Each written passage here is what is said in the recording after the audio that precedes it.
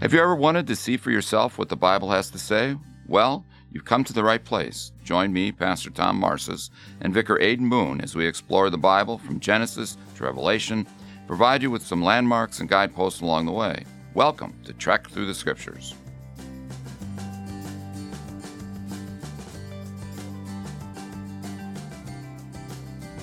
Welcome to Trek Through the Scriptures, episode 21, Hope Amidst Suffering. My name is Pastor Tom Marcis, Senior Pastor at Zion Lutheran Church. I'm Vicar Aidan Moon. And we're glad that you're with us this week as we continue our trek through the Scriptures, Genesis all the way through Revelation. We're moving rather quickly now. We've moved into the minor prophets, and so this week we're going to be covering Micah, Nahum, Habakkuk, Zephaniah, first part of Job 1 to 11. Yeah, so it is, like you said, we're covering a lot of territory, and it can kind of get overwhelming when to keep all of these different names straight, all of these different prophets. Their books aren't that long, but they tend to be pretty dense. There's a lot of poetry.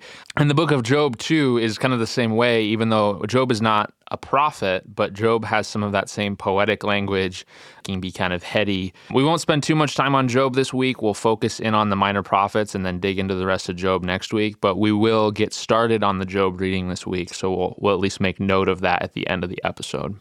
As we're getting into it, as we've talked about throughout, the Bible Project has some great introduction videos as you follow that on their app or on their website, and we'd really encourage you to take some time, go to the Bible Project, watch the videos. It'll help you get a deeper picture into each one of these that we're going to highlight here as we work through. First of them is Micah, and Luther describes this as a rambling book.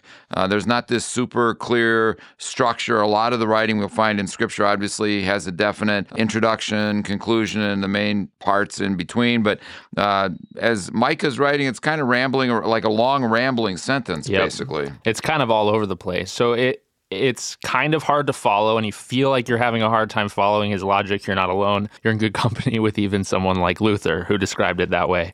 That's not to say that there's not some really good stuff in Micah. Something to note about the context of that. So we read through 2 Kings, and we got to see the picture of the kingdoms and all of the different craziness going on. This was happening during the reign of Jotham, Ahaz, and Hezekiah. These are different kings of the two kingdoms, of the northern and southern kingdom. So it's happening before Israel and Samaria, that is the northern kingdom. Again, we've been trying to make sure we can keep these straight, but it's before Samaria is destroyed, and it actually predicts the destruction of Samaria and Israel by the Assyrians, and then looks forward even further to the destruction of Jerusalem by the Babylonians. So unique to this prophet, a lot of the prophets focus in on either Judah or Israel. Micah really aims at both. He aims at both the northern and southern kingdom. And we see this humility before God concept and the importance of as we come before God in our humility. One of the quotes we have are, "Do justice and love mercy and walk humbly with your God." Really what it is, think about it this way. It is condemning a religious practice for simply doing religious practice. You might call it empty religious practice, but that's like going through the motions simply to go through the motions, and as if it's the motions alone that's going to be saving us. Yeah, there's this focus on this is really the most important thing. I actually care about the hearts of my people. I actually care about how you're living out this faith that you have in me. This is what God is saying through Micah. And you think that just going through some sort of religious practice will make it okay. And Jesus quotes the Old Testament as well when he says, "You would know what it means that I desire mercy and not sacrifice." Obviously, God told his people to do sacrifices, but more importantly than that, their lives are to embody that sacrifice. They're actually supposed to sacrifice not just to check the box, but have a whole life that's devoted to God in that kind of humility, to do justice and love mercy. And this especially ends up looking really bad for Israel's leaders because they're really making a big show out of doing all the right religious piety and everything, but they do not care about the poor and the weak. And Micah gets pretty tough against these leaders in that way. We hear a little bit about the remnant, that which is left or that's which is going to return, because throughout all of it, as God is speaking to the fact that he's going to be taking his people off into exile and there's punishment, there's also deliverance that's a part of that. And as we've gone through the book of Kings, we've seen again and again how many bad kings, false kings in a sense, that they lead the people towards false worship. But yet here it talks about a deliverance and a good king to reign over them. So really it's an imagery of peace, no more war. Boy, wouldn't that be nice today in the context that we're living in, no more war. And yet it also remnant. That's a word that we really want to hold on to. We will see that again and again as we go through these prophets, but even into the New Testament.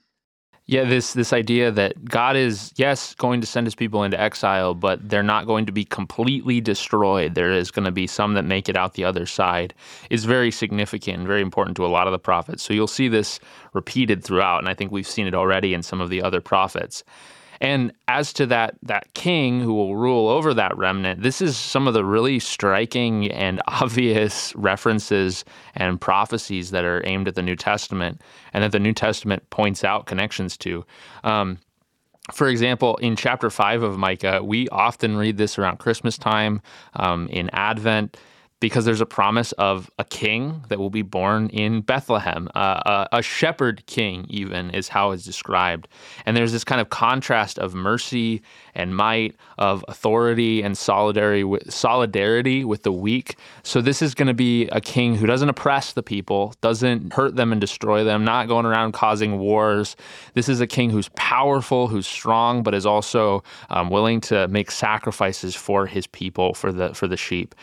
And this is all connected together in this being a promise that aims at God's character. And that's how the book closes. So that's really one of the big themes. Even though there's this condemnation, there's this law directed at the people of Israel, God's character is that he'll pardon iniquity.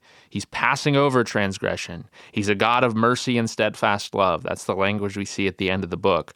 And so it's really a statement of God's promise that there's going to be a king who's going to be better than any of the kings they've had before, even their greatest kings, that he is going to be better both in power and also in mercy and care for his people. So God's going to keep his promises. That's how Micah closes.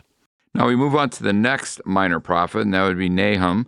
This really, he speaks to the destruction of Nineveh for the comfort of Yahweh, his people. And whereas the last book, Micah, was really speaking to both nations, Israel and Judah, Nahum is specifically a prophet to Judah. Now, while we know that to be true, the dating is up for some debate. He doesn't mention any specific king, so you can't tie him to a certain reign to have an idea of the years that he was there. But many believe it was during the reign of Josiah. Now that is our understanding, looking at context, not because the book itself mentions it, so you need to be aware of that. And his judgment, however, focuses on Nineveh rather than on Judah, and that is also very significant. That's one of the reasons people think it happened during Josiah's reign, because it doesn't specifically condemn the sin of Judah. So some will say it would make sense then for it to be under the good king Josiah, since he's not calling out the king of the time. But as you said, we don't really know. Everyone is making their best guess.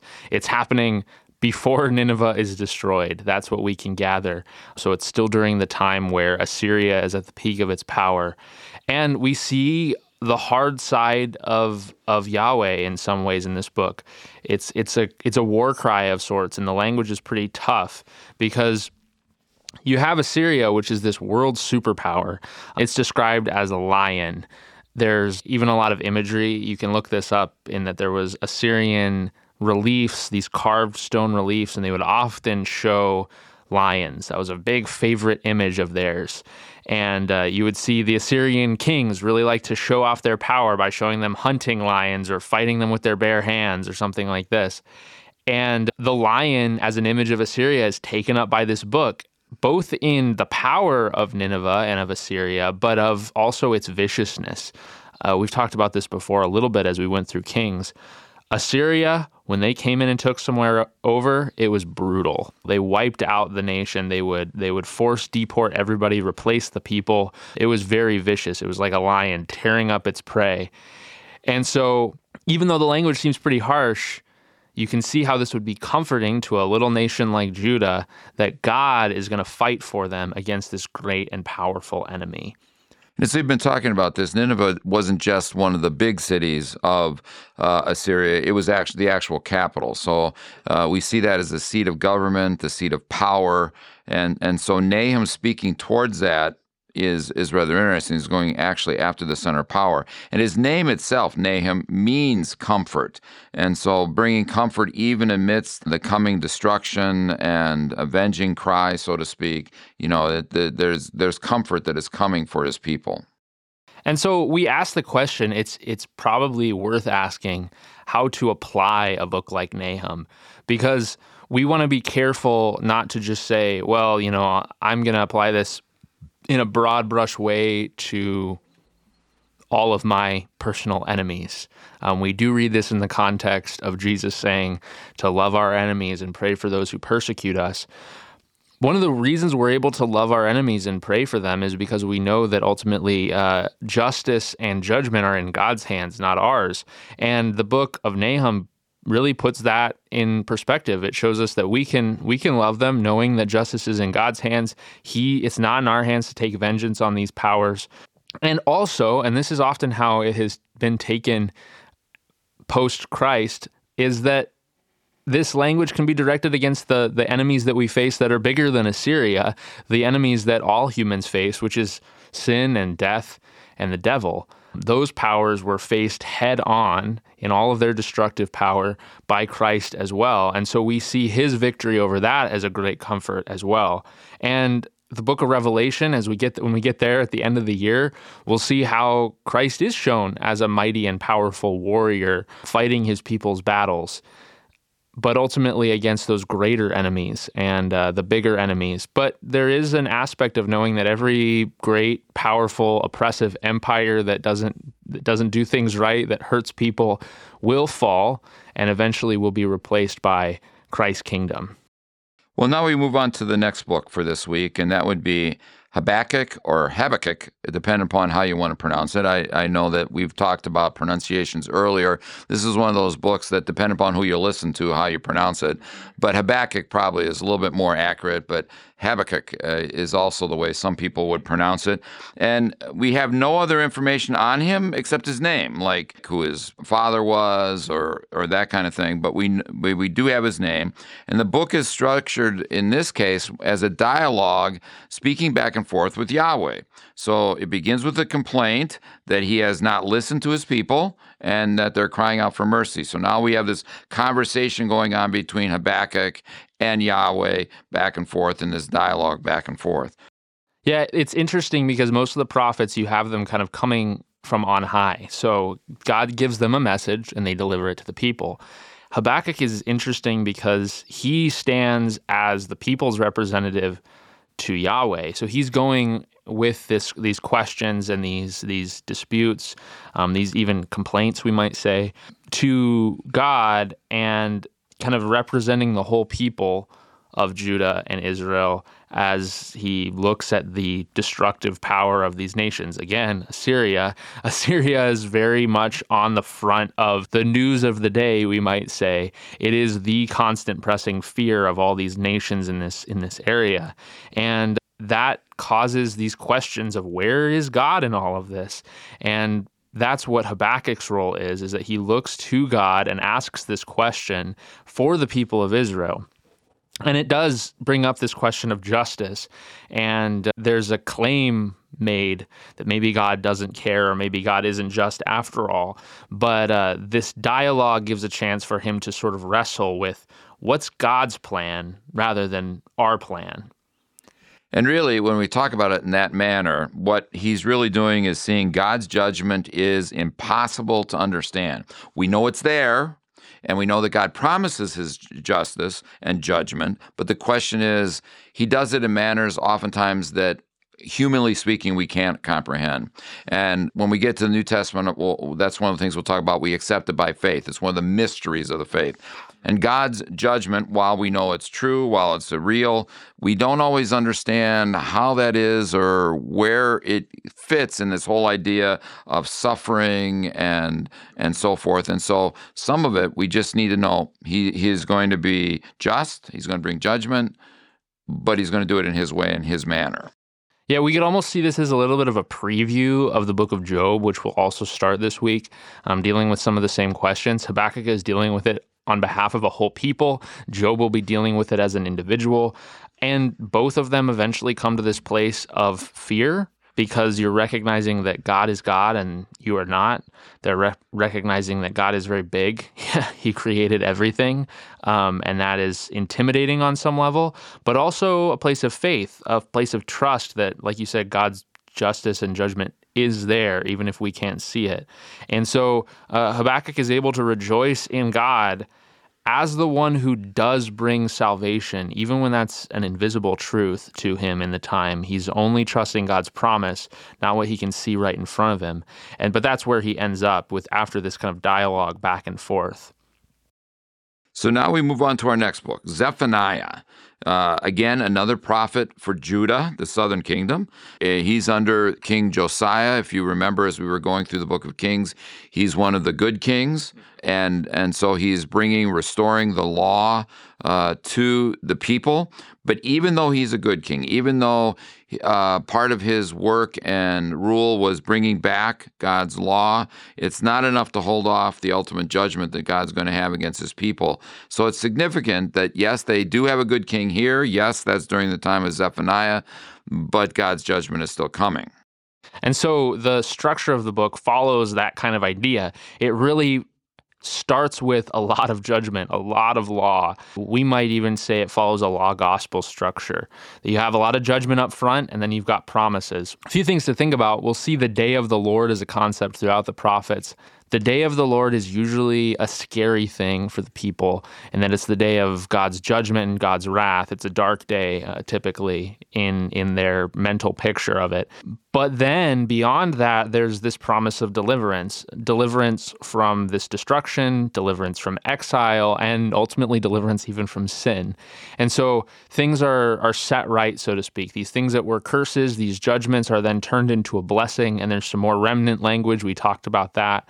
And so it really makes this move, and we can see it move from judgment on the people, but then also the promises that will come after that.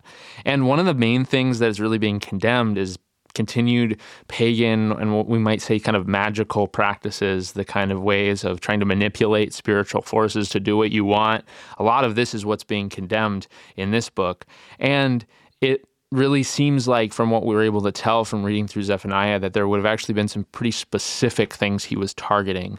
Maybe specific people who are practicing these things in Jerusalem or in the nation of Judah, but especially these specific things that were going on in Judah at the time. And so some of it's hard to interpret because of that, because it is aimed at a very specific time and place, but the themes of judgment and promise are timeless. Well, we've gone through these 4 shorter minor prophets, again, reminding you major prophets are larger books, minor prophets are smaller books, not necessarily in ranking their importance. But now, as we've gone through 4 minor prophets this week, we get started on the book of Job. And Job's a rather longer book. It's a different style of writing. So we want to make a distinction between the prophetic writings that we saw here in the minor prophets. But now we're moving into Job. We're going to be reading the first 11 chapters of Job this week, and we want to get into more detail next week. But it's important to understand, as you get started in the book of Job, it's a different kind of writing. It's wisdom literature, and we're going to hear more about wisdom literature going forward. And it really tells a story about the character of this gentleman named Job in order to somehow put our idea or understanding of suffering over against our knowledge and understanding of who God is, and how or what our human response should be as we deal with this situation that Job's going to find himself in. And like you said, this is wisdom literature, so it's intended to make us reflect on sort of these big ideas. And it's the emphasis of Job is not necessarily on the specific historical location of where it is, even though we think for most scholars would say that it's pretty early, actually, maybe even as early as maybe Jacob and Isaac and some of those guys back in Genesis. But really the main point of it is to get us to reflect on these concepts, these ideas about God and about suffering. And so that's what we'll get into next week as we dig in further to the book of Job. So as you read the first 11 chapters, just reflect on it and think about what things are puzzling or confusing, and then we'll come back to it next week on the podcast. We want to remind you now, as we're bringing to a close our look at these four minor prophets and starting out Job, do not miss out on the opportunity to go back to the Bible Project and look at some of the videos introducing it, because you'll find even more information on all of these. And as we're going through so many books at such a quick clip, even though they're smaller books, to try and keep it all straight. Which kingdom? Are they talking to both kingdoms? The type of writing, the context, as we've been talking about. So those short videos will be able to help you through some of that as you do your reading. Well, we hope this has been a blessing to you today and helped you as you get started on your readings this week, as we're zipping through four minor prophets, getting started with the book of Job. And we ask that the Lord would bless your reading as we continue to trek through the scriptures all the way to Revelation. Lord's blessings this week.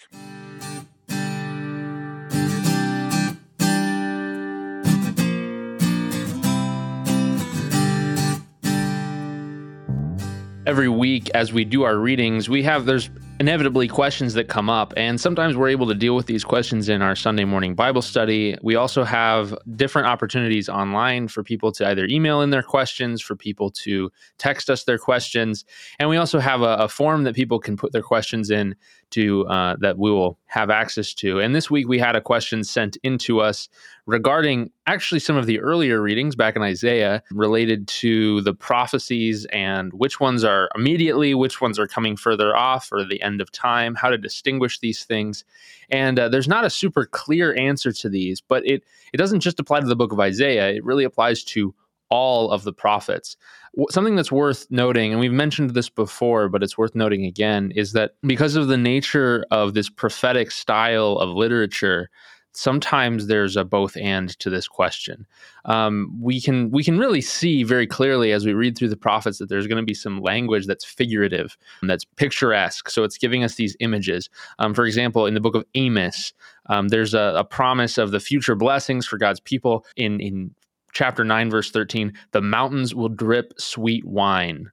So we're not talking about literal wine flowing over these hills, but we can kind of suspend a little bit of our literalism and see the kind of picture this is painting for us of what the future for God's people looks like. And so books like Daniel and Revelation, but also all over the prophets, we see this kind of symbolic language. We'll see things like numbers. We'll see different things. This isn't trying to lay things out like a newspaper report on something. This is poetry. It's imagery. And so our goal as we're reading is to look at what's the intended point of what this is trying to say. What's the sense of this? God sometimes conveys this through a lot of symbolic language. And part of that is there's an idea, and this I'm referencing an article from the Commission on Theology and Church Relations. So you can find this article online, actually. This is on the End Times. Prophetic texts sometimes use something called shortened perspective. So there's this idea that events in the near future and the distant future are kind of smashed into one picture. So the analogy is like mountain peaks seen from a distance. They might look like they're right next to each other, but actually one is far beyond the other as you're looking at them. So there's all kinds of ways that this happens within the prophets. That, for example, Joel, he has immediately right in front of him a locust plague, but then he also takes that forward and he talks about Pentecost like immediately following in the same chapter. And then even carries that even further on. So this is in chapter 1 and 2 of Joel. He carries that immediately on to Christ's second coming as well. So you see these sort of smushed together into really one prophecy, but it's getting at multiple layers, so to speak. And Jesus does the same thing. So Jesus, when he's prophesying the future, he talks about the Romans destroying Jerusalem, but then he also brings that right into talking about persecution on the church before his second coming.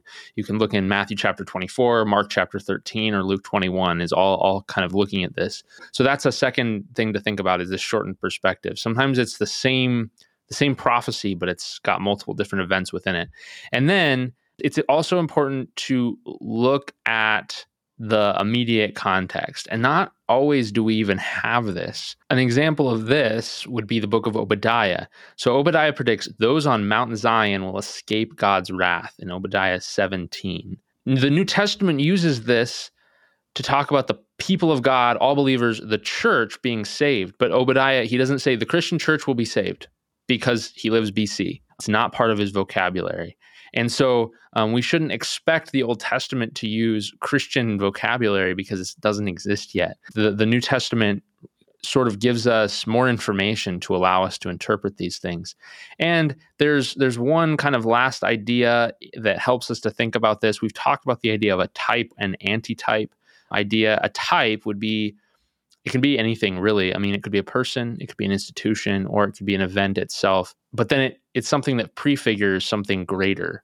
So if there's immediate fulfillment of a prophecy, that doesn't negate an ultimate fulfillment of it. And the Bible does this all the time. So the New Testament will do this for us. Here's the greater fulfillment of that initial prophecy than its initial fulfillment. So a greater Exodus, a greater Davidic king, a new Jerusalem. There's all these different ways that we've seen this. And the prophets are a big example of where this shows up.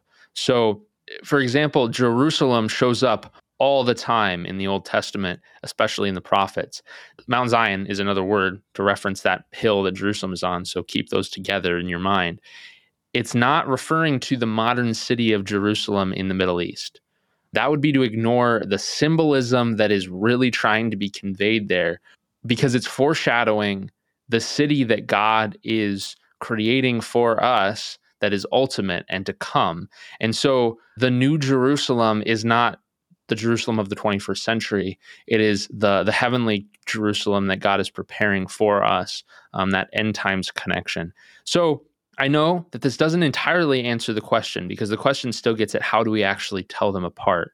I think when push comes to shove, as you're reading, try to remember and look at a timeline and remember what's immediately going on first.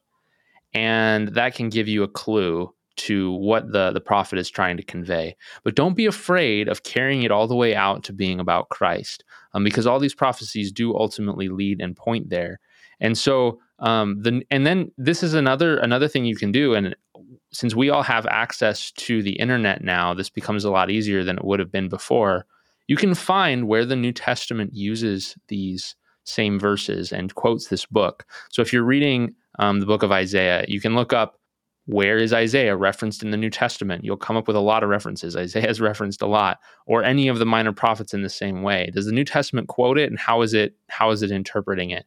And this can give you another clue of how to carry that out further. So the fulfillment is always greater than the prediction, and it's not always super literalistic. When it predicts that David's going to rule over restored Israel, when Isaiah predicts Messiah's name shall be Emmanuel, you might have expected a resurrected David who gets a new name, Emmanuel. Well, no, the New Testament shows us Jesus, who is a descendant of David, is in fact God with us, Emmanuel. So we see that there is a big picture of this. It's not just literalistic, but there is a lot of symbolism and imagery. And just on one read through the Old Testament, you're not going to notice it all. You're not going to see it all. So have realistic standards for yourself. But there is this sort of unity and organic unity between the Old and New Testament that can't be ignored. And we got to be careful as we're reading through to not jump to these conclusions of trying to lay out a timeline or see it as a report like a newspaper article. This is not how these pre-modern people thought. It's not how they wrote. And so let's be careful not to insert our 21st century presuppositions onto them as well. So big points. Interpret it in the light of the New Testament, interpret it in the light of Christ, and also pay attention to the original context that it was written in. And this can help us at least to get a little bit of an idea. And it's always worthwhile to listen to some scholars. And so if you want to go look up more things on this. If you want to read through some various resources, get in touch with us. We can point you in a good direction. We don't need to make it all about our 21st century context or bring it into a literalistic application, but we can see it as all part of a coherent story that is really all centered in Christ. And that's what this is all about. That's what we do every week. We center these stories in Christ. We see how it all points to him and then ultimately points forward to when we will finally and completely witness his victory over all the evil forces that we fight in this life. And that's what it's all about. That's what the prophets all point to. And we can take them with a lot of joy, even as they're sometimes difficult for us to interpret. So we pray that God would bless your reading this week as you continue to trek through the scriptures, continue to ask good questions, continue to let these books challenge you and stretch you as you continue to learn and grow in your own walk. And we thank you for joining us again this week.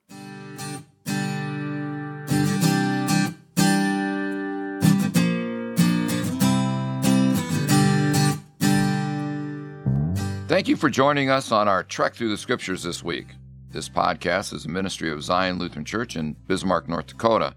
To contact us, learn more, or for more resources on our journey this year, please visit zionbismarck.org or find us on Facebook, Instagram, Twitter, or YouTube. This podcast was made possible by a grant from Lutheran Church Extension Fund. We thank them for their support. Join me now in a word of prayer. Lord Jesus Christ, giver and perfecter of our faith, we thank and praise you for the gift of your Holy Scriptures for our instruction and edification. Send your blessing upon your word, and by the Holy Spirit increase our saving knowledge of you, that day by day we may be strengthened in divine truth and remain steadfast in your grace.